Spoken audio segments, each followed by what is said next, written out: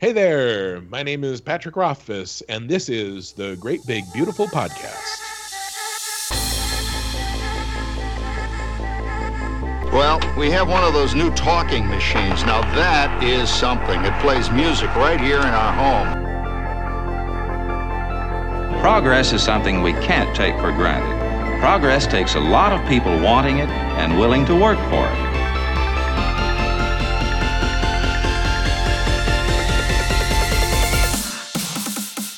You are listening to the Great Big Beautiful Podcast. This week on the show, Christopher did The Last Unicorn in German, German being one of the 5 or 6 languages he spoke, and on television. And Christopher was saying in that grand Christopher Lee voice that you can't keep imitating after you've been around him for 15 minutes. Oh yes, I simply couldn't resist a chance to play King Haggard one more time, even in another language, because let's face it, it's the closest they'll ever let me get to playing King Lear. And my jaw dropped. And they swung the camera toward me to get my reaction. And Christopher looked across the studio at me and winked. here are your hosts, Jamie Green and Shiri Sondheimer. Welcome back to another episode of the Great Big Beautiful Podcast. You can find us online at thegbbpodcast.com. You can find us wherever you find your podcasts, whether that be Google Play, iTunes, Spotify, TuneIn, Stitcher, wherever you find us, you can find us there. Just search our name. You can find us on the socials at the GBB Podcast. I am your host, Jamie Green. As always, you can find me at the Roarbots, and joining me is Shiri. You can find me at SW Sondheimer on Twitter and irate_Corvus on Instagram. How have you been? I have been okay. This week, I'm just going to cut right to it. So this week, we're bringing you an interview that we actually did several months ago, but we have been sitting on it because of an imminent release of a couple new books, actually. But this was a fun one, and I have to say this was the second time that I've had the pleasure of talking to Peter Beagle, and he is charming, I think is the right word. Oh, he tells the best stories. Yeah. He's like, and this time I met Christopher Lee, and we were both doing the audio equivalent of sitting there with our mouths hanging open. Yeah, I think there was probably a number of moments where he finished talking and you and I were both just still sitting there in silence, and we were like, oh, we're supposed to ask something now. It's because we were just soaking in the stories that he was sharing and the experiences that he's had. For those of you who are unfamiliar, you probably are familiar with The Last Unicorn. Peter Beagle wrote the original novel, The Last Unicorn, on which the, I guess, cult favorite, could you call it a cult favorite? I mean, it's kind of a favorite, an 80s favorite at this point. Yeah, I think you could call it a cult favorite because I think it's one of those books that it's a kid's book, but I think with the more modern parenting sensibility, I think probably less children who are children now have read it. Because even going back to read it, I thought, I read this as a child. It's dark. And we did talk to him about that. Just like we talked to Victoria Schwab about horror in children's books. We spoke to Peter about that for a while as well, and why that's important. Why that's an important element in children's books. But I think fewer kids have read it now than, say, people our age, 40s. Yeah. We all read it when we were kids. Yeah. Or we were exposed to the animated film, and that then led us maybe back to the book or the source material. But the Rankin Bass animated movie has been kind of pervasive. Mm-hmm. It's been one of those movies, but it goes in waves of popularity, I think. Like the Hobbit one. Yes. The animated Lord of the Rings and the Hobbit, yes. And if you go back and watch it now, I'm not going to lie, it's a little bit dated. It might not hold up. I sat down with my kids and they enjoyed it, but it's not one of the films that they've asked to watch again. Mm-hmm. You can tell that they were working with maybe limited budgets, or the animation style and technology hadn't really caught up to what they wanted to do. Mm-hmm. But it's still one of those 80s animated classics that people our age really remember fondly. Mm-hmm. But you were talking there about how dark it is, and I have our list of notes and questions open in front of me, and you had pulled out a quote that I think is really pertinent to that, and it's, "Great heroes need great sorrow and burdens, or half their greatness goes unnoticed." And I think that's core to this darkness that we were talking about with both Peter and Victoria Schwab, because so many books, shows, films, what have you today that are marketed to kids today are really just, your heroes are heroes. They have heroic qualities, but we don't really know why they became heroes, or we don't see maybe negative effects of their life. You know what I mean? I mean, does that make sense? Right. It does. And like, it doesn't all have to be, baby Bruce Wayne, right, watching his parents get slaughtered in an alley, but and also it's, Victoria mentioned, it's something that helps kids get through the darkness in the actual world, is seeing young people defeat it in their fiction. Yes. And just simply recognizing that it exists. That somebody can be a hero or a good guy or somebody you look up to, while also having these difficulties and challenges that they have overcome. Not everybody is just born a hero or a protagonist and has the perfect life. And seeing that, I think, is really important for kids to see in the characters that they read about or watch on TV. And that you don't give up when things are hard. Yeah, absolutely. Peter has written a lot more than The Last Unicorn. Obviously, I think that is what he is probably best known for. He wrote the book 50 years ago, believe it or not. It's hard to believe that it's been around for that long. Especially since, I'm sorry, Jamie. Jamie mentioned that the animation is dated, but there's a relatively new graphic novel of this story. That's exactly what I was going to say next. Oh, and the story is not dated. No. Some books date. This one did not. Yeah. Not really. The graphic novel, it was IDW who put it out, and it's a graphic novel adaptation of the novel, not the film. So if you go into it only knowing the film, you might not recognize some of what happens in the graphic novel, or some of the characters or the character traits that they exhibit. But you're right, it absolutely holds up. The story holds up. The graphic novel adaptation is phenomenal. I would really recommend it. If you've never read the book, I would, if you're not either you're not a book reader or you don't have time to add a whole novel to your list, what have you, definitely check out the graphic novel, because it's remarkably well done. And the art is beautiful. Yeah, it really is. But like I said, he is a lot more than The Last Unicorn. He's written a bunch of different books. Not all of them are about unicorns. We talked quite a bit about, he wrote A Fine and Private Place when he was a teenager. That was, I think, probably the first major thing that he wrote. He came back to unicorns much later in life, relatively recently, just a few years ago. He had a novel called In Calabria, which also featured unicorns. He has been writing for lots of different media as well. One thing I didn't even realize, and you turned this up in the research for this episode, was that he wrote the episode Sarek for Star Trek The Next Generation. I don't know how I missed that. That was a good episode. It was a really good episode. That was the one, unless I'm mistaken, that's when Sarek comes back and we learn that he is, I can't remember the Vulcan term for it, but he's basically, he has Alzheimer's. He's losing his control over his emotions, and it's consuming him, basically. So yeah, that was a really well done episode, and I had no idea that he was even involved in Star Trek at all, let alone wrote that episode.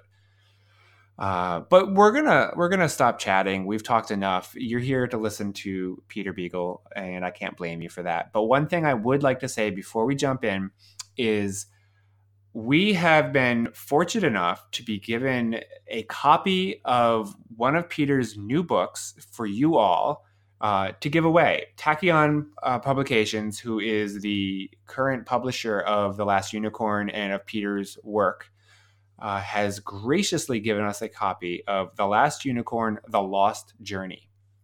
Now, what is The Lost Journey, you might know? You might be asking, I should say. This is a book that is commemorating the 50th anniversary of The Last Unicorn. It is, I guess, a prequel, you could say. It's just a brief 85-page story looking at the early days of the unicorn and when she was much younger. And I'm just going to read to you the little description because it's much better than I could ever do. Peter Beagle first imagined his beloved heroine when he was 23, half a decade before she sprang into the world. Now, The Last Unicorn's fantastical origins are recaptured in this lovely commemorative hardcover.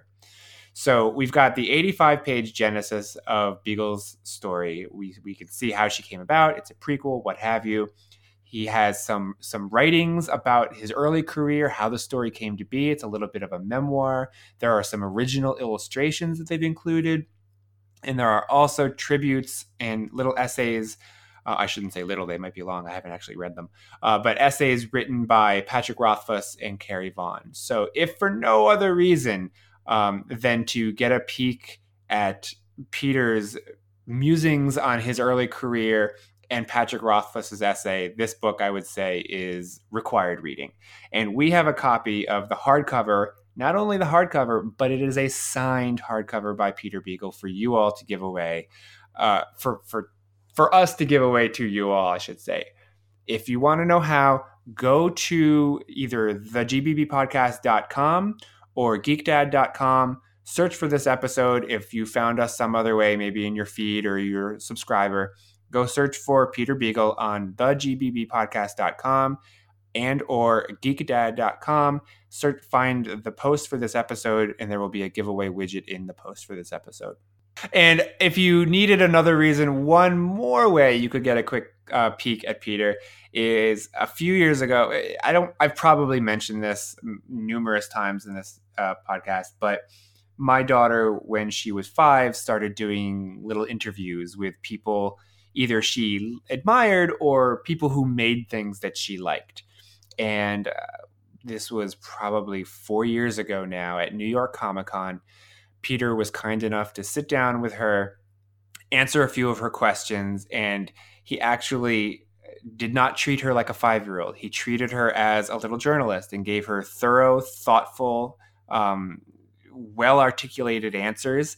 And I was really, really floored by that exchange, because not only did he come away impressed with her, but she came away even more impressed with him. She was a huge fan of The Last Unicorn, and it was just a thrill for her to meet him and be able to chat with him and ask him a few questions about the book and the graphic novel, which is what she had been exposed to at that moment, and the film.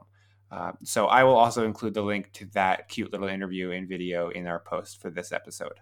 Zoe gets her interview skills from her daddy. Well, actually, I think it goes the other way around. Can't lie. I've learned quite a few things from her. Anyway, we're going to go into our episode, our interview now with Peter Beagle. Thank you guys for coming back week after week, hitting subscribe, telling other people about this show. We really do appreciate it. Let me know if there's somebody or some type of person you would like to hear on a future episode, and I will do what I can to get him or her on the show. Until next week, I am Jamie Green. You can find me at the Roarbots. You can find the show at the GBB Podcast. And I'm Shiri, and you can find me at SW Sondheimer or on Twitter or irate_Corvus on Instagram. Thanks a lot, you guys, and see you next week. Take care. Bye.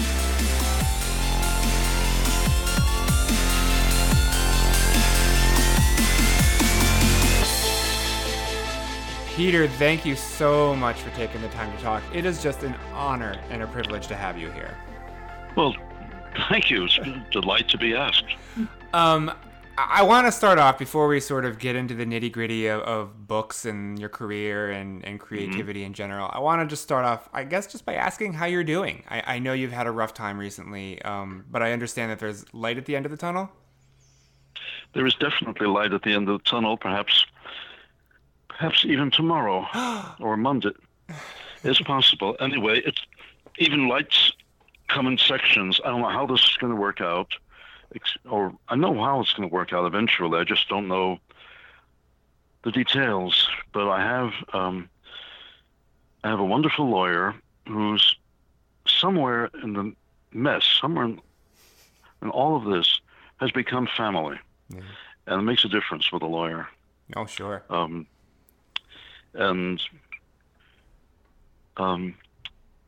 It's exciting in many ways. It's a bit like going to the circus. Every time I'm in court, I get to watch my lawyer, Kathleen Hunt, go up against various lawyers, or occasionally the gentleman himself who I'm suing.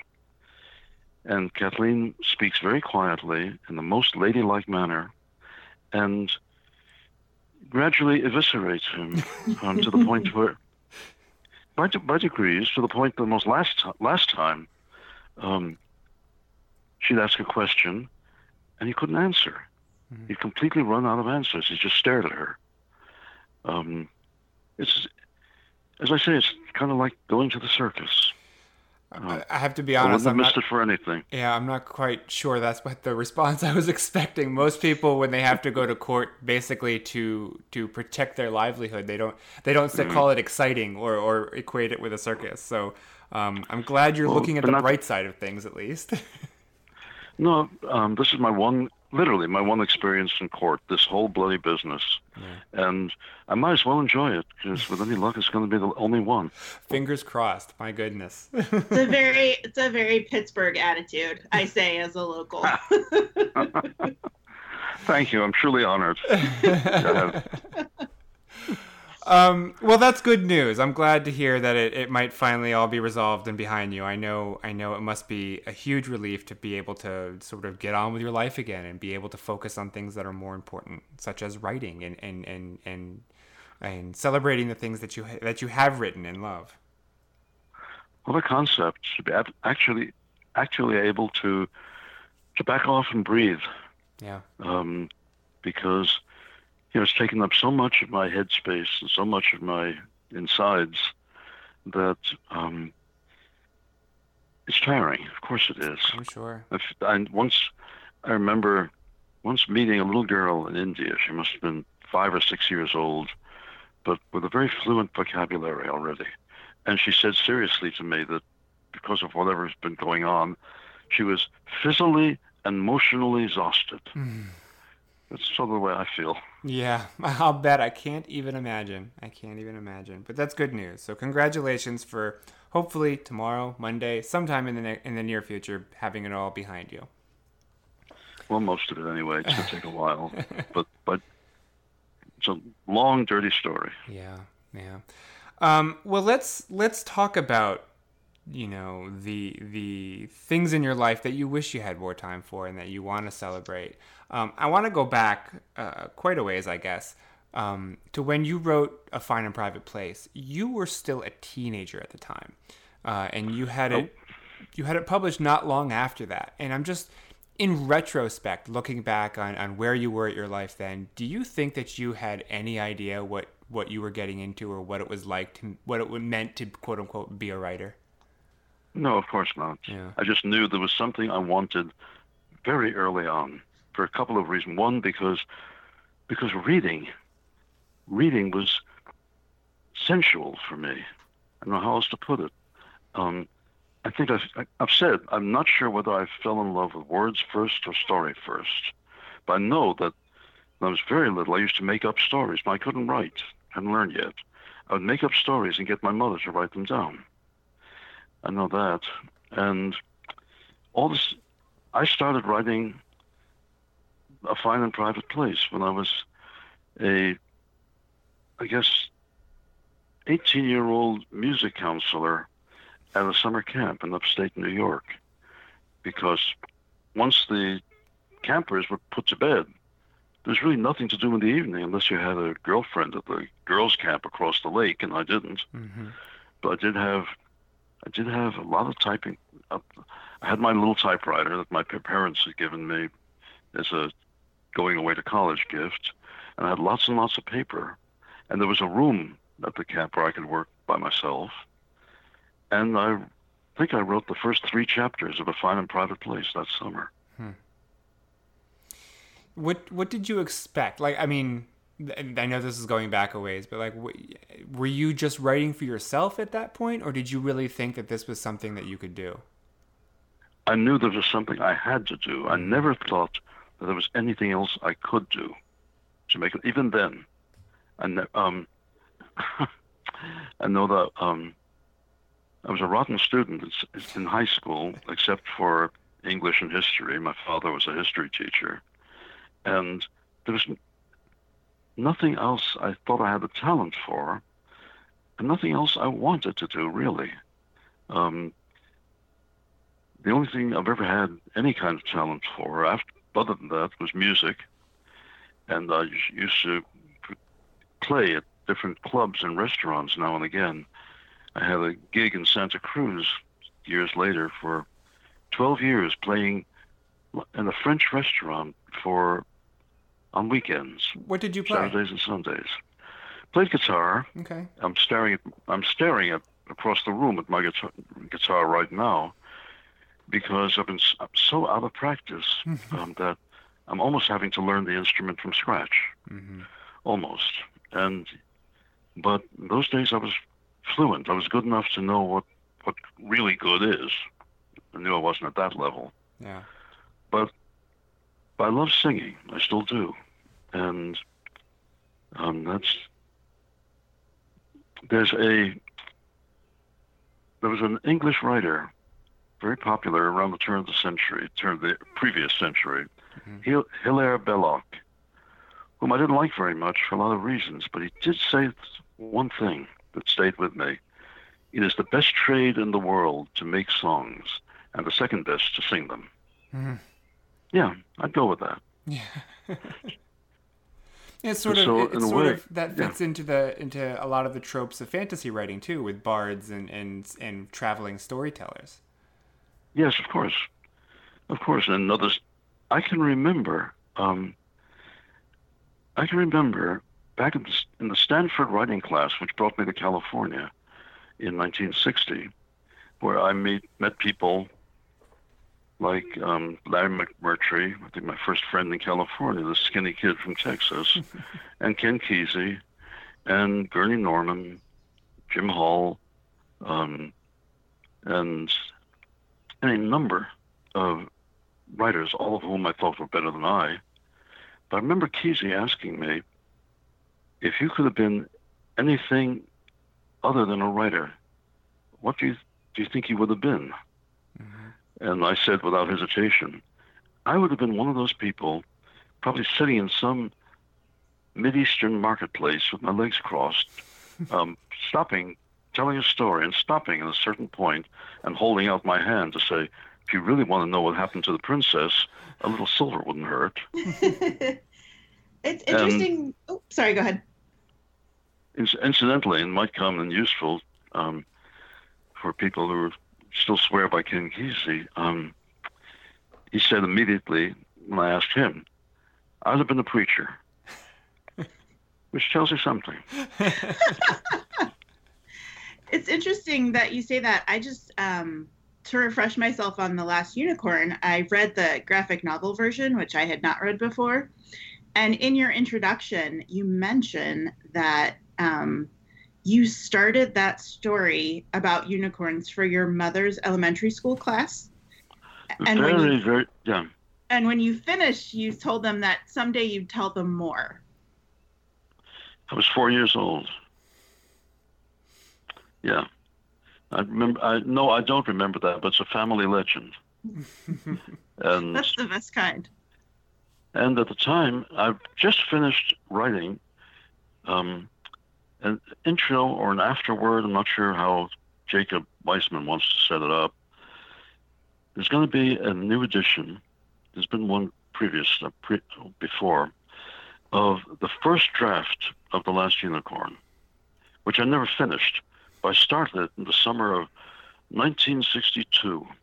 I was sharing a cabin in the Berkshires near Cheshire, Massachusetts, with my best friend, Phil Sigunic, I better spell that, Sigunick, who I've known since we were 5. He was always the painter, the same way I was always the writer. And we decided to spend the summer together with him painting and me working in the new book. I published A Fine and Private Place, and I spent the year at Stanford writing a really bad novel with good bits in it. But it will not be published. It will be, with any luck, buried with me. But I had no idea what I'd do next or what kind of writer I was, literally, because that second one isn't a fantasy at all, except in my imagining what an adult relationship must be like. And so Phil would go out every day, painting and sketching, and might not come home till late afternoon. And I wanted to show him that I'd been working too. So I tried a couple of stories, neither of which went anywhere. And then I literally came up with a line, "The unicorn lived in a lilac wood, and she lived all alone." Like, now what? And that was that summer. Just putting the beginning, piece by piece, line by line, telling myself a story, which is all I ever do. But it's very different, as you'll see when it comes out. It's very different from The Last Unicorn everybody knows. For instance, there's no Schmendrick, and there's no Molly, which amazes me because Molly's the heart of the book. But it didn't come up with her until a good bit later. There is a demon, a two-headed demon. The two heads talk to each other a lot and snark at each other. And that sounds very like the way Phil and I still talk after all these years. I wanted to ask about that because that book comes out later this year or in the fall, and I know that it was your first draft. How much work did you do on it, I guess, to quote unquote clean it up so you could publish it, or did you do anything to it? I quit it at the end of that summer. Basically, I quit because I married my first wife, and there were children involved, and I had to learn how to put bread on the table.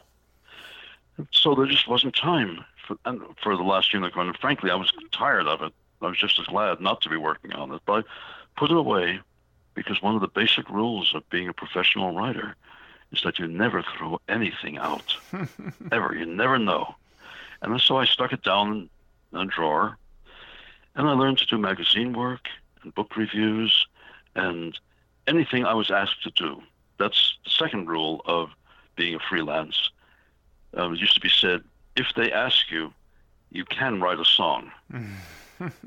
Meaning, get the job first, then figure out how you do it. Exactly. Which is literally true in one special case.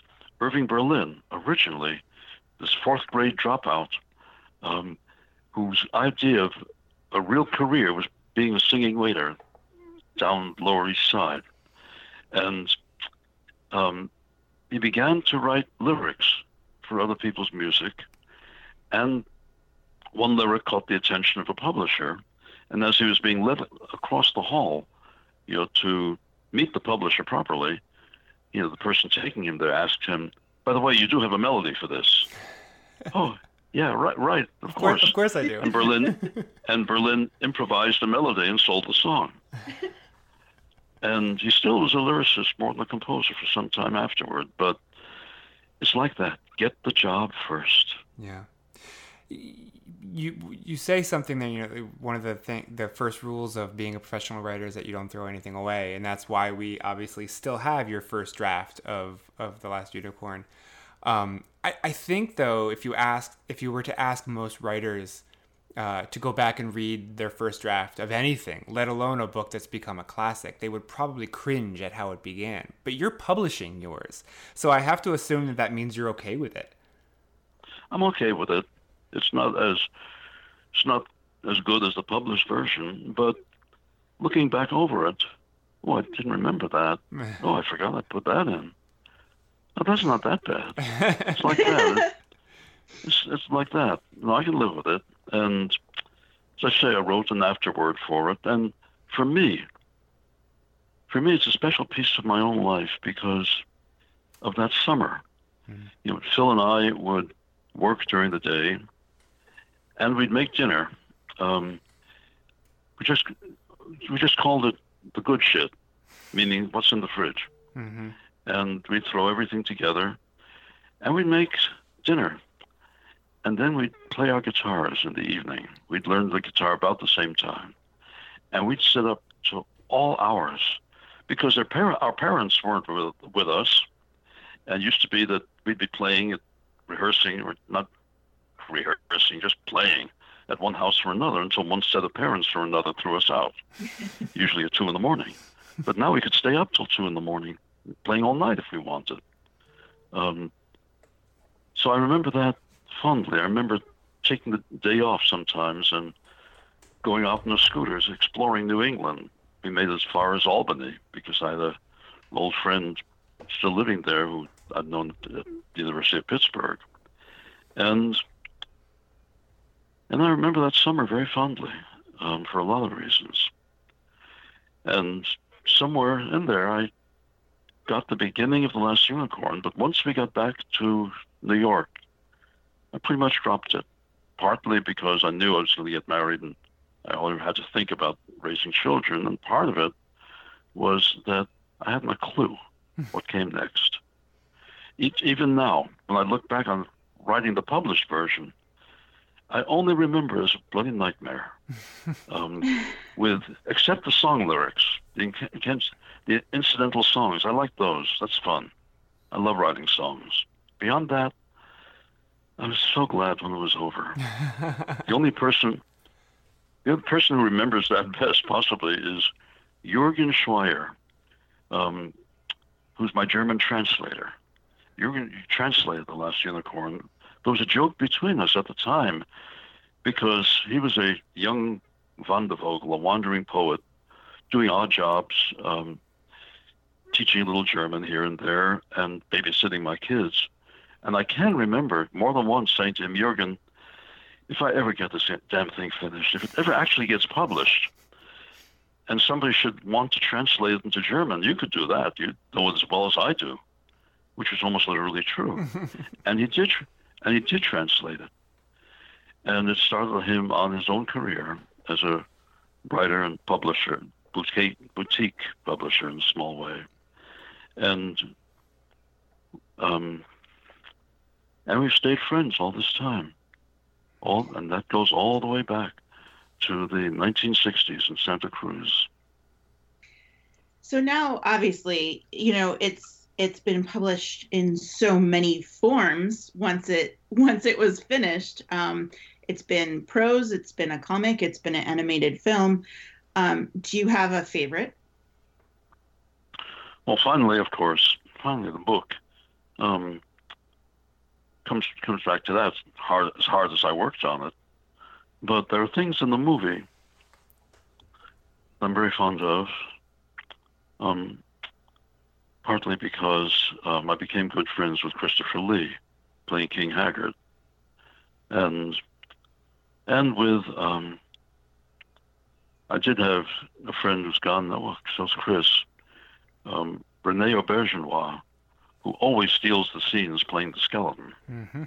And even now, tired as the movie as I can get, I sometimes stick my head in to the theater quietly, that scene, just whispering, "Go René." He's truly the best actor I know. Yeah. And there are a lot of fond memories, and bad ones as well, connected with the movie. So it's impossible, to Well, put it like this. Christopher did the Last Unicorn in German, again, when it was translated, German being one of the 5 or 6 languages he spoke. And we were on stage. We were not on stage, we were on television. I think it was Austrian television, though I could be wrong. And Christopher was saying in that grand Christopher Lee voice that you can't keep imitating after you've been around him for 15 minutes. Oh, yes, I simply couldn't resist a chance to play King Haggard one more time, even in another language, because let's face it, it's the closest they'll ever let me get to playing King Lear. And my jaw dropped, and they swung the camera toward me to get my reaction. And Christopher looked across the studio at me and winked. I remember that. So, but is there that's about as... Is there a medium, whether or not it's your favorite, is there one of those versions or a medium that the story has been told in that you think is best suited to tell the story to a new audience, whether it's a kid or an adult encountering it for the first time?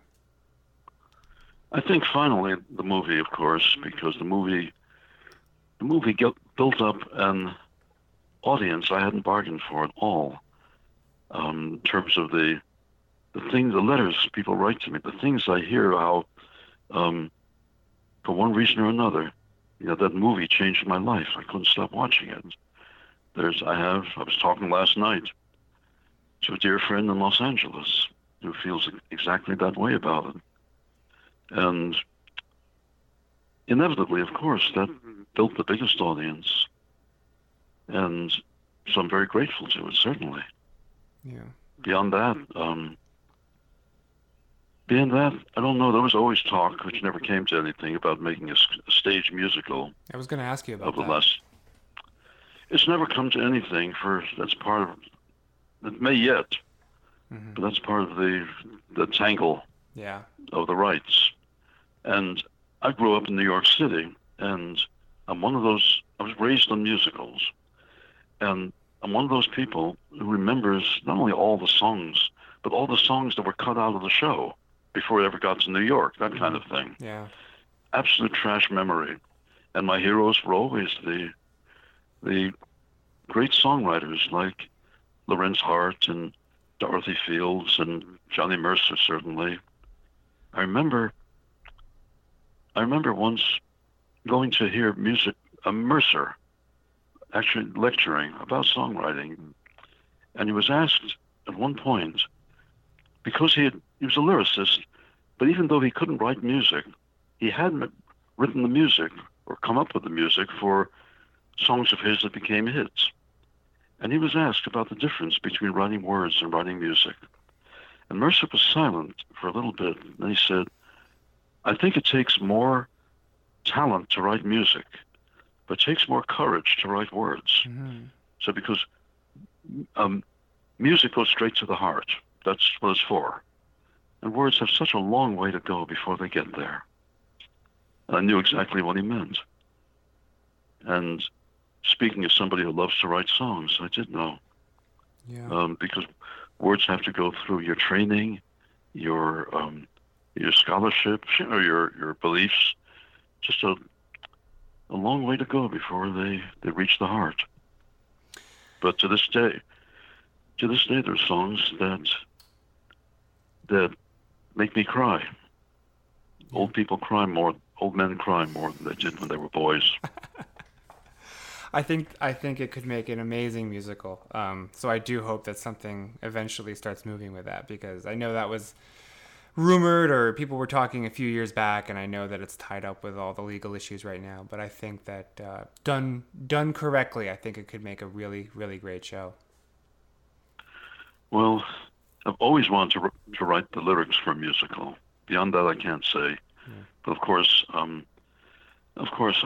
listen to anything Stephen Sondheim's written or anything he says about writing musicals. And as I say, there were I remember too many songs. I wake up with them. Not necessarily good songs either, but that's in my head. Earworms, they call them, and then I have to start a backfire. The only way to get rid of an earworm is to think of another song. That's right. Push it out with something else. Do you Like listen that, to literally. music while you're writing? No, because then I start listening to music. The only thing I listen to at all when I'm writing, oddly enough, baseball broadcasts, baseball games, because I started listening to baseball very early when I was home. I was always homesick with something. So I listened to ball games on the radio, and they became sort of the wallpaper of my life, if you like. I visualized the games and what the players looked like. This is way before television. And I still listen to baseball on the radio. I actually still listen to baseball on the radio too. Well,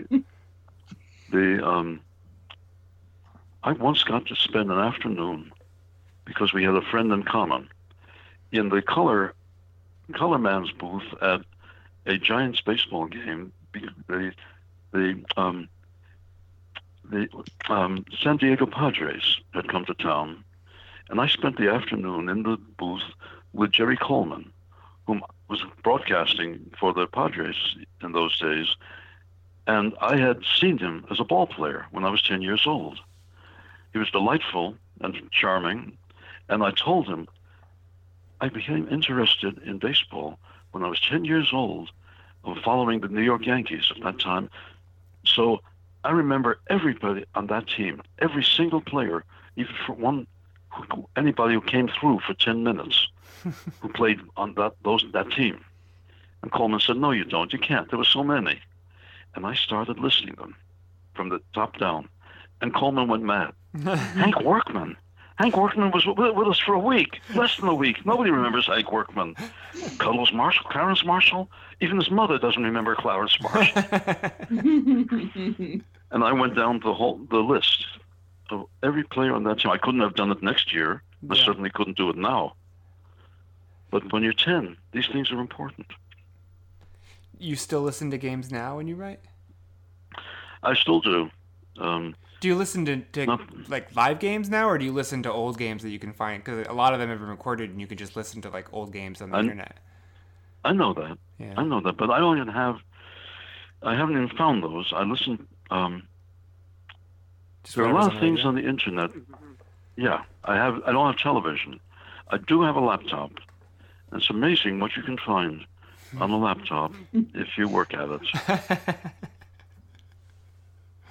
What a glorious time to be alive, right? When everything is just a few taps of the keyboard away. Well, I feel that I've lived into a golden age of guitar makers and golden age of cooking, because I discovered cooking in midlife, and a golden age of mystery novels, which I still want to write one. Because there's wonderful writers and doing mysteries and doing young adult novels, children's books. I do think there are altogether too many people writing fantasy, but that's just me being snarky. So I'm sure you have been asked this 1,000 times, so do forgive me, but in addition to The Last Unicorn, I mean, you've come back to unicorns several times in your career, including your most recent novel, which was In Calabria. So the logical question here is, why unicorns? What do they say to you that they become your muse and you have to put them into your stories? I don't know. I can't tell you. I know that there are stories I wrote simply because everybody knows the image of the beautiful white western unicorn that I used myself in The Last Unicorn. But very few people have written stories about the Asian unicorn, let alone the Carcadon, the Mideastern unicorn. It's a totally different creature. Marco Polo writes in his journal that he's finally actually seen a real unicorn. And he's a little wistful. He said, I didn't imagine that unicorns would be so ugly. And then you realize that he's probably seen a rhinoceros. Yeah. And I think that Carcadon very much derives from the rhinoceros, and I want to do something with that. But in Calabria, I have to tell you, I can't explain. I don't know where it came from or why I began writing it. Only that I can remember passing through Calabria when I was about 21 years old on a motor scooter, thinking this is a beautiful country. I do hope they've got a gas station somewhere. And that was about it. But when that story began to take shape in my head, it insisted on taking place in Italy and in Calabria. I can't tell you why. And I think of it as a gift from somewhere, because when you write a book, I'm sure it's true for songwriters or musicians, but when you write a novel, you know you always get something screwed up. I've always learned only by doing things wrong. I even wrote a song about that. And so I'm used to that. Okay, I should have done that paragraph a second time, or I always meant to go back and redo that scene a little bit. Well, can't be helped. But I keep looking at in Calabria, and I can't find anything wrong with it. That almost worries me. It must be there. I just can't see it. I have a favorite old album that still matters to me because it's two great guitarists playing together. I think it's one a Grammy. Chet Atkins and Merle Travis. Just the two of them. No backup, no nothing. Just the two of them playing old songs and a couple of standards, new ones, and talking about how they first heard each other's work. And it's a marvelous album. And as it fades out in the last cut, you hear Travis murmur, "Mistakes and all." I couldn't hear one, but Travis could. Like that. It's the same way with books. But in Calabria, I'll be damned. Maybe I got that one right. You mentioned that there are a lot of people, there's a lot of fantasy out there and a lot of young adult fantasy, middle grade fantasy. Something I've noticed since my kids are getting to be that age is that authors are tending to inject some creepiness or even a horror aspect into them. And for me personally, The Last Unicorn is the first book I remember scaring me a little bit. That's good. Glad to hear it. Why do you think that's something that's important as an element to children's books? Oh, it's always been, with old books even, that children like being scared. As long as your parents are there, that comes out all right. As long as it comes out all right. I remember once seeing a play in New York called The Solid Gold Cadillac. And there was actually the only play I know that had a commentary. Every once in a while, the old comedian, Fred Allen, would come in over the PA system to comment on what was going on the stage. And at one point, he says to the audience, "Looks bad, doesn't it? Looks scary right now. So maybe it's not going to come out all right. But do not fret. Do not worry. I promise you, if this play does not come out all right, we will give all of you your money back. And there is a fat chance of that." I do remember that. And so it's like that. I've learned you have to keep it in certain proportions. That is, Dracula, the original, is a very scary novel. It is. But Dracula himself very rarely makes an appearance. That's what's scary. That he's off stage, thinking, planning, and you know what it is. Only that he will be back.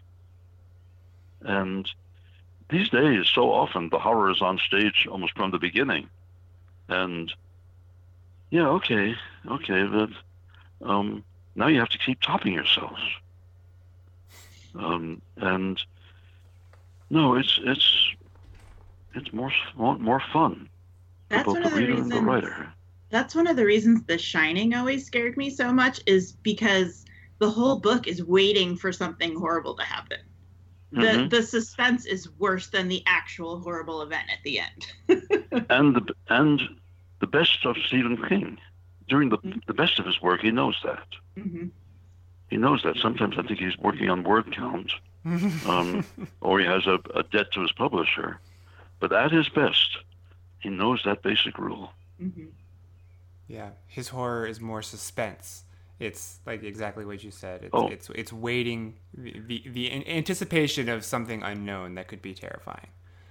My favorite film producer, in some ways, is a guy who never had more than $1.50 budget to work on in the 1930s and 40s. His name is Val Lewton. Worked for RKO mostly, and literally, he made horror out of shadows. As he said, and I'm quoting him, the monster is, in the end, the monster is an actor in a monster suit. The shadow is real. And so he made movies like Cat People. And Cat People, the original, 1944 or so, was made with second-grade actors. He always spent, if he had the choice of the budget, he spent the money on the screenplay. And excellent screenplay, as I said, second-rate actors, $1.98 special effects. But he knew what to do with his $1.98. The main character is a woman from Central Europe, from a village where she's deeply afraid that women, under a certain kind of stress or tension, whether it's sexual or fear, turn into panthers. She's so much afraid of that, but it's not, this is 1944, but basically she can't have sex with her husband. She's afraid of what she'll turn into. He's very kind and understanding, but eventually he begins seeing, back when the word dating just meant dating, a woman at his office where he works, and his wife finds out about it. And one evening, when the woman herself comes alone out of work, heading home, the wife stalks her. And Lewton's director cuts back and forth between two pairs of heels, one following the other. You see them, but you don't. All you hear is the clicking of heels on the sidewalk.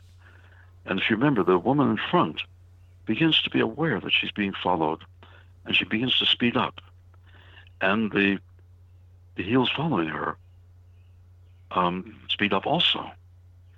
And there's a certain point where those following heels just stop, as though they might have turned into paws. You don't know.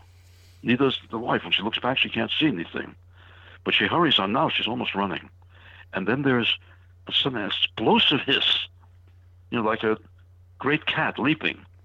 And I have seen people in a theater, people who know better, almost come out of their seats with that hiss.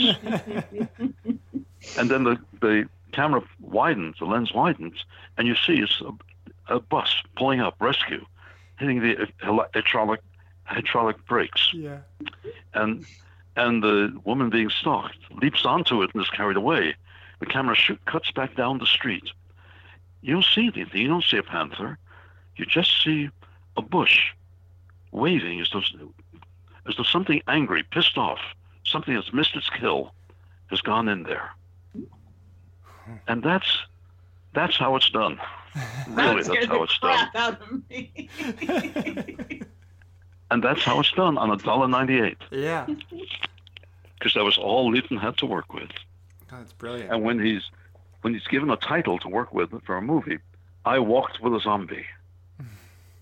Well, what he does is basically take the plot of Jane Eyre and transfer it to Haiti and work with that sort of mythology. And again, it's $1.98. And the only time you see a zombie is a very, very tall black man whose eyes are just not there. He's a servant. He's under a spell. Maybe he'll come out of it, maybe he won't. But he's not there to eat your brains. He's just there to serve whoever has made him a zombie. And as I say, it's basically the plot of Jane Eyre. But it works. Corny title or not, it works. That's great. And I learned a lot from those movies. I really did.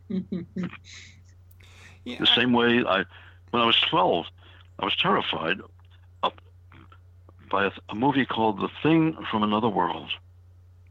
Up to the point where you actually see the thing, the monster from outer space. And for God's sake, it's just James Arness in a Thing suit. And you lose it right there. As long as you couldn't see more than a glimpse of the monster, it was really, really scary. Yeah. But the only movie that scares me truly today is a classic where the monster is a human being. That's Night of the Hunter. And that scared me so much when I saw it as a teenager that I didn't watch it for 40 years, and then I had to have somebody with me. And it bombed at the time. It's considered one of the 100 American classics. The Exorcist is what did it for me. I was probably 11 years old, and I was home alone watching it, and I couldn't sleep for like a week because it just scared the living daylights out of me. I'm terrified of The Wizard of Oz. Because of the witch? Nope. I don't know why. I just am. It's like you were talking about. It's this visceral reaction to this movie that it freaks me out. My kids haven't seen it yet because I'm scared of it. I once heard Margaret Hamilton, who's a very intelligent woman, and really had been a school teacher, saying, movies are filmed not consecutively, but different scenes depending on everybody's schedule. So she said, I never saw myself really as the witch, and when I did see myself, I was horrified. Said I wouldn't let my grandchildren go to see it. Yeah. Well, didn't she, after that movie, like, her life was basically ruined because she couldn't go anywhere. Everybody just knew her as the witch, and kids would scream, go running from her. But she wasn't even green by name. No, she wasn't. She just looked like a normal woman, but still, like, people were terrified of her. Well, I actually, in the 60s, I saw her in a musical with Donna Michi and Elaine Stritch, and she actually sang. No, I don't know that her life was ruined. I remember hearing something like, she had a rough go of it. Maybe it was just the first couple of years after The Wizard of Oz, and then it turned up from there. But I just remember hearing something about that. I believe that, sir. Certainly. Yeah. Entirely likely. I wanted to go back to something you said earlier. You were talking about, how the very first line of the Last Unicorn just came to you, and that way you knew it right there. That's how the story began. And you were in Italy, and in Calabria just came to you. The story just appeared in your head. Is that par for the course for you? Is that how your ideas come? Or are there other times when you just sit staring at a blank page? That happens too, but certainly a lot of the time. But I was a little boy, very shy, who hid under the stairs at the apartment building where I grew up, and told myself stories. And basically, that's what I'm still doing. I make a joke about this. I'm speaking to audiences. I hear voices in my head, but that's all right because I have a license to hear voices. I'm a writer. If I did not have a license, they'd put me away somewhere the way they do. But if I don't hear those voices, I'm in trouble. Yeah. A woman once called it, she tapped my head and said rather sadly, all those people up in there partying and I'm not invited. And I told her they don't always invite me. I have to sneak around back and eavesdrop. But as cute or cozy as that sounds, is perfectly true. I start with voices, not scenery, but hearing the voice of somebody who might live in Calabria, which I knew was the poorest part of Italy. I think it still is. But start with that. It started with hearing the voice of, the middle-aged farmer who lives alone with his animals and his crops and his memories and his poetry. And that was easy enough to imagine. And it went from there. I don't think I could have written that book when I was younger. But that's one thing, of course. You have to age into certain stories. There were things I could do, like A Fine and Private Place, because that's the Bronx. I grew up a block and a half away from a very famous cemetery, Woodlawn, which is about half the size of Central Park. And everybody's buried there one time or another, from Herman Melville to Babe Ruth to several famous gangsters, to both Miles Davis and Duke Ellington. And so I could never be scared of cemeteries. There was none of my friends could either. It was the greenest place in our part of New York. And we'd play there, sometimes go for walks, trying to jump out from behind tombs and scare each other, but we never could. And so that was easy in that sense. And the voices in A Fine and Private Place are so much the voices I heard under my window. But it was the first time I ever tried writing to those voices. Up till then, I've been writing stories largely based on mythology, one way or another. So I say I certainly couldn't have written The Last Unicorn. Yeah. You said something very interesting, that some of these stories you have to age into, you with either life experience or just writing experience. There are stories and there were books that you've written that you could not have done earlier in your career. And you look at Summerlong is a classic example. Mm-hmm. So Summerlong is set on an island very much like the island off Seattle that I lived in for 6 years, Bainbridge Island. But no, I couldn't have written that particular story about older people. And especially since you mentioned you look at In Calabria and you can't find fault with it. So many people look at you or think of your career, and it begins and it ends with The Last Unicorn, for better or for worse. Of course. And that was your third book. That was very early in your career, and you've written dozens of books and stories since then. Does it ever grow tiring for you? As much as you love the story and as much as you hold it dear, do you ever get frustrated that people don't realize you have an entire catalog, an entire career beyond that book? No, because I know too many people, really good writers, as good as I am, however you measure these things, who've never had that particular stroke of luck, that particular moment of catching lightning in the bottle. How can you know? Mm-hmm. It's like I was friends in his last years with Edgar Pangborn. I knew whom I knew when I was 13 as a fantasy writer, but I didn't meet him until I was a grown man. And I found a book of his that's not a fantasy. There's a novel of his called Wilderness of Spring. It takes place in colonial New York, the 18th century, 17th century. And it just knocked me over. I told Edgar that. I wrote to him about it. I always knew you were good. I just never knew you were that good. And when I met him, he told me of all my books, that's the one that got trashed by every single critic. It was out of print in a month, never went into paperback. And I stared. I've had at least one bad review with everything I've written. But how the hell do you manage to live when the entire critical establishment jumps on you? What did you do? And Edgar said, well, it's been a long time. But as best I can remember, I got very drunk one night and sat up playing the piano. He'd gone to Harvard at 15 as a music student. He wrote music. So I sat up all night playing the piano. I think it was Bach, but I can't be sure now. And then the next day I started writing another book, because that's what you do. And some of Edgar's books are still in print, I suppose. Many aren't. But he was a really good writer, one of the best.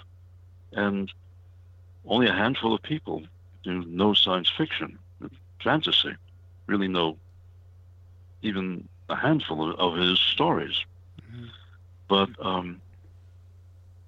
no, I know exactly how lucky I've been. Yeah. I really do. And I have had people die on you. That's one thing. With you're 79, you lose people. Yeah. And I had a dear friend in Santa Cruz for 50 years. Very good novelist. Truly a really good one. Who did things I couldn't have written. He wasn't a fantasy writer. But he'll be remembered for one book because his wife, who was Japanese American, had been one of the children swept up in the internment camps of the World War II when she was 7 years old. Mm-hmm. And basically, with her help, he wrote the book Farewell to Manzanar, which is Jeannie's story, as he said. I did most of the writing, but it's her life. Mm-hmm. It's what happened to her. And that book will never be out of print. As far as I can figure, it's required reading in high schools and colleges. And as he said, we talked about that compared to The Last Unicorn. I said, you'll probably always be known for The Last Unicorn, and Farewell to Manzanar has become the family franchise and probably always will be. So I don't know how many people would ever know my work. And I have all of his books. I know how good he was. And that's what happens. That's simply what happens. There's no justice to it or anything like that. But you've come to... It sounds like you're at peace with that because you recognize these. I don't want to call it luck, because it wasn't luck; it was your skill. But the weird fortuitousness that made that book become beloved for so many, and so many writers are out there for years and years and years, and they never have that one book.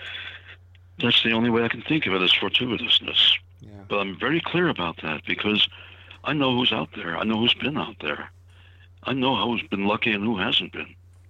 So I'm really very conscious of my own luck. Yeah. For all the difficulties, for all the things that happen during a life, the things I'm dealing with now, the fact that physically nothing's falling apart, nothing's rotting away or dropping off. I know how lucky I've been just to have my health. Mm-hmm. And I know more than anything how lucky I've been with friends, with people who have been there for me, people who to this day, somehow I know I can call at 2 a.m. if I have to, ranging from the young woman in Texas whom I first met at a Renaissance fair and talked to all day, who decided that she wasn't at all crazy about the father she'd been assigned at birth, and now she reserved the right to choose her own. Mm. So I've been pop at her ever since. Aww. And that's who calls me on Father's Day. Speaking of which, I'm supposed to tell you that Kai Morrison's sister says hello. Oh, how very sweet of her. And if you are in contact with her, tell her I'd love to hear. I don't have her brother's address or email address or phone number. I'd love to have that. Thank you. I'll get it for you. She's my best friend. She's my Steve. I'm her Bucky. So she told me to say hello to you. Well, please, by all means, thank her for me and tell her I'd love to be in touch with her brother. I will. Are you still working on the full-length sequel to Two Hearts? I am working on it still. It's stalled on it at the moment. It's going round and round with it. Okay, where did I get off the tracks? Right. And there's a place, because it's told by Suze, who's now 17, and I'm okay with Suze's voice, but where did I lose the locale? I'll know it when I find it. But it's been I'd look for excuses, write a stall. I have to write this thing, or I have to do this interview, or I have to, write this thing for Jacob, my publisher. I'm told that Hemingway, when he couldn't find any other way to stall, used to sharpen every pencil in the house. If he didn't have pencils, he'd go and get some. And I know that, I keep looking at that manuscript. I'm probably, I'd say, somewhere between a third and half of the way through. And I'd love to have it finished by the end of the year, but I'm not promising. I have to go to the Czech Republic in a couple of weeks because in Calabria won an award as best translated foreign novel. Well, congratulations. Thank you. It's a great excuse to stall. Yeah. And go to the Czech Republic, which is beautiful. I know. I've never been there. Oh, it's lovely. I love it there. Something that surprised me as I was reading up on you is that you wrote for Star Trek: The Next Generation. You did the episode Sarek. Yes. How did that come about? Like, how did they bring you in for that? Normally, it's a house-written series. Always was. Mm-hmm. But for some reason, there was a gap. I've never really known why. But they needed,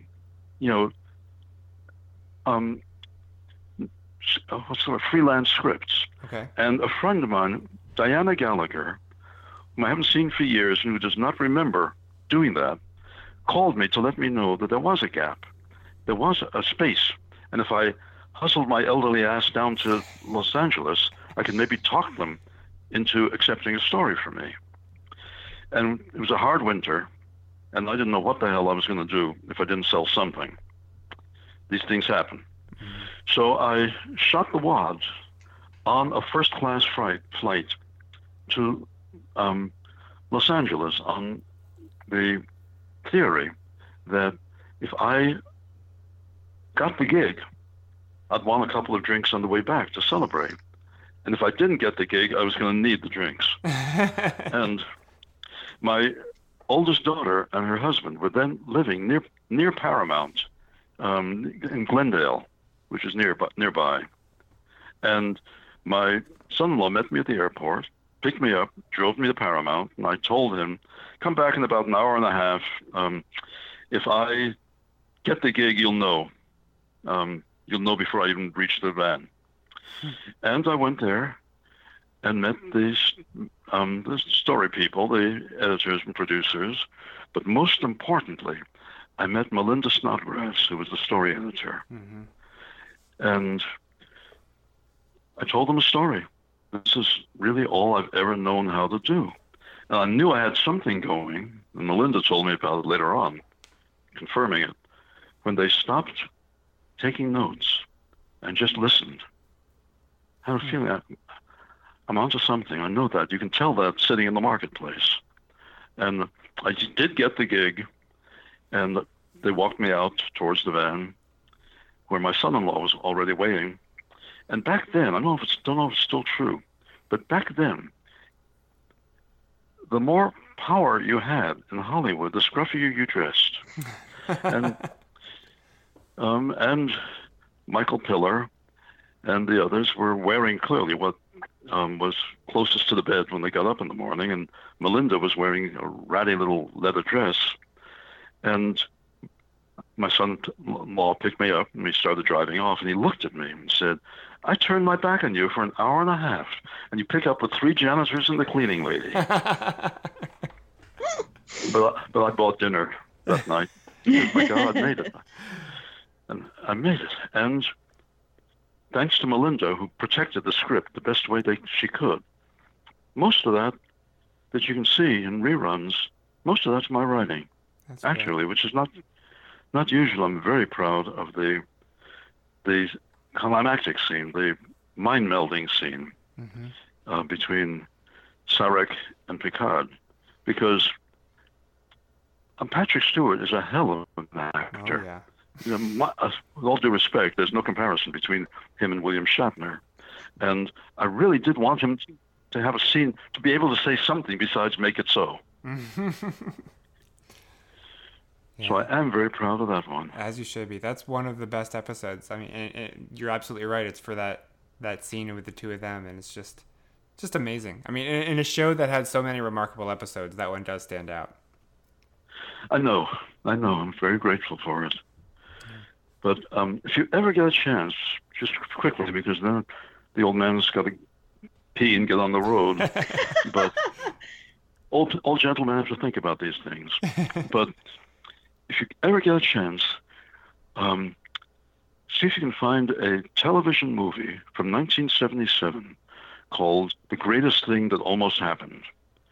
It's based on a novel by Don Robertson, he's dead now, and it's largely a black cast. It was my one experience of working with James Earl Jones, and he gave me my great moment in show business, because it wasn't until my son and we came down for it. He was 15 at the time, and it wasn't until we were introduced that I realized that Jones had been expecting a black writer. Yeah. And I grew up around black people. I roomed with black people. I married one, and Jones did a kind of double take that turned into a triple take, and then he got up and took my hand, and in front of my kid, he said, "I don't know where you get it or why you should be able to do it, but you write black dialogue like a poet." Okay, God, just come and get me right now. That's it. Everything's going to be downhill from here. I won't even go home to change. Well, I'm definitely going to go find that now. I'm going to go dig it up. It's got to be somewhere. That is my great moment in show business. It even surpasses getting kissed by Lieutenant Uhura, but that's another story.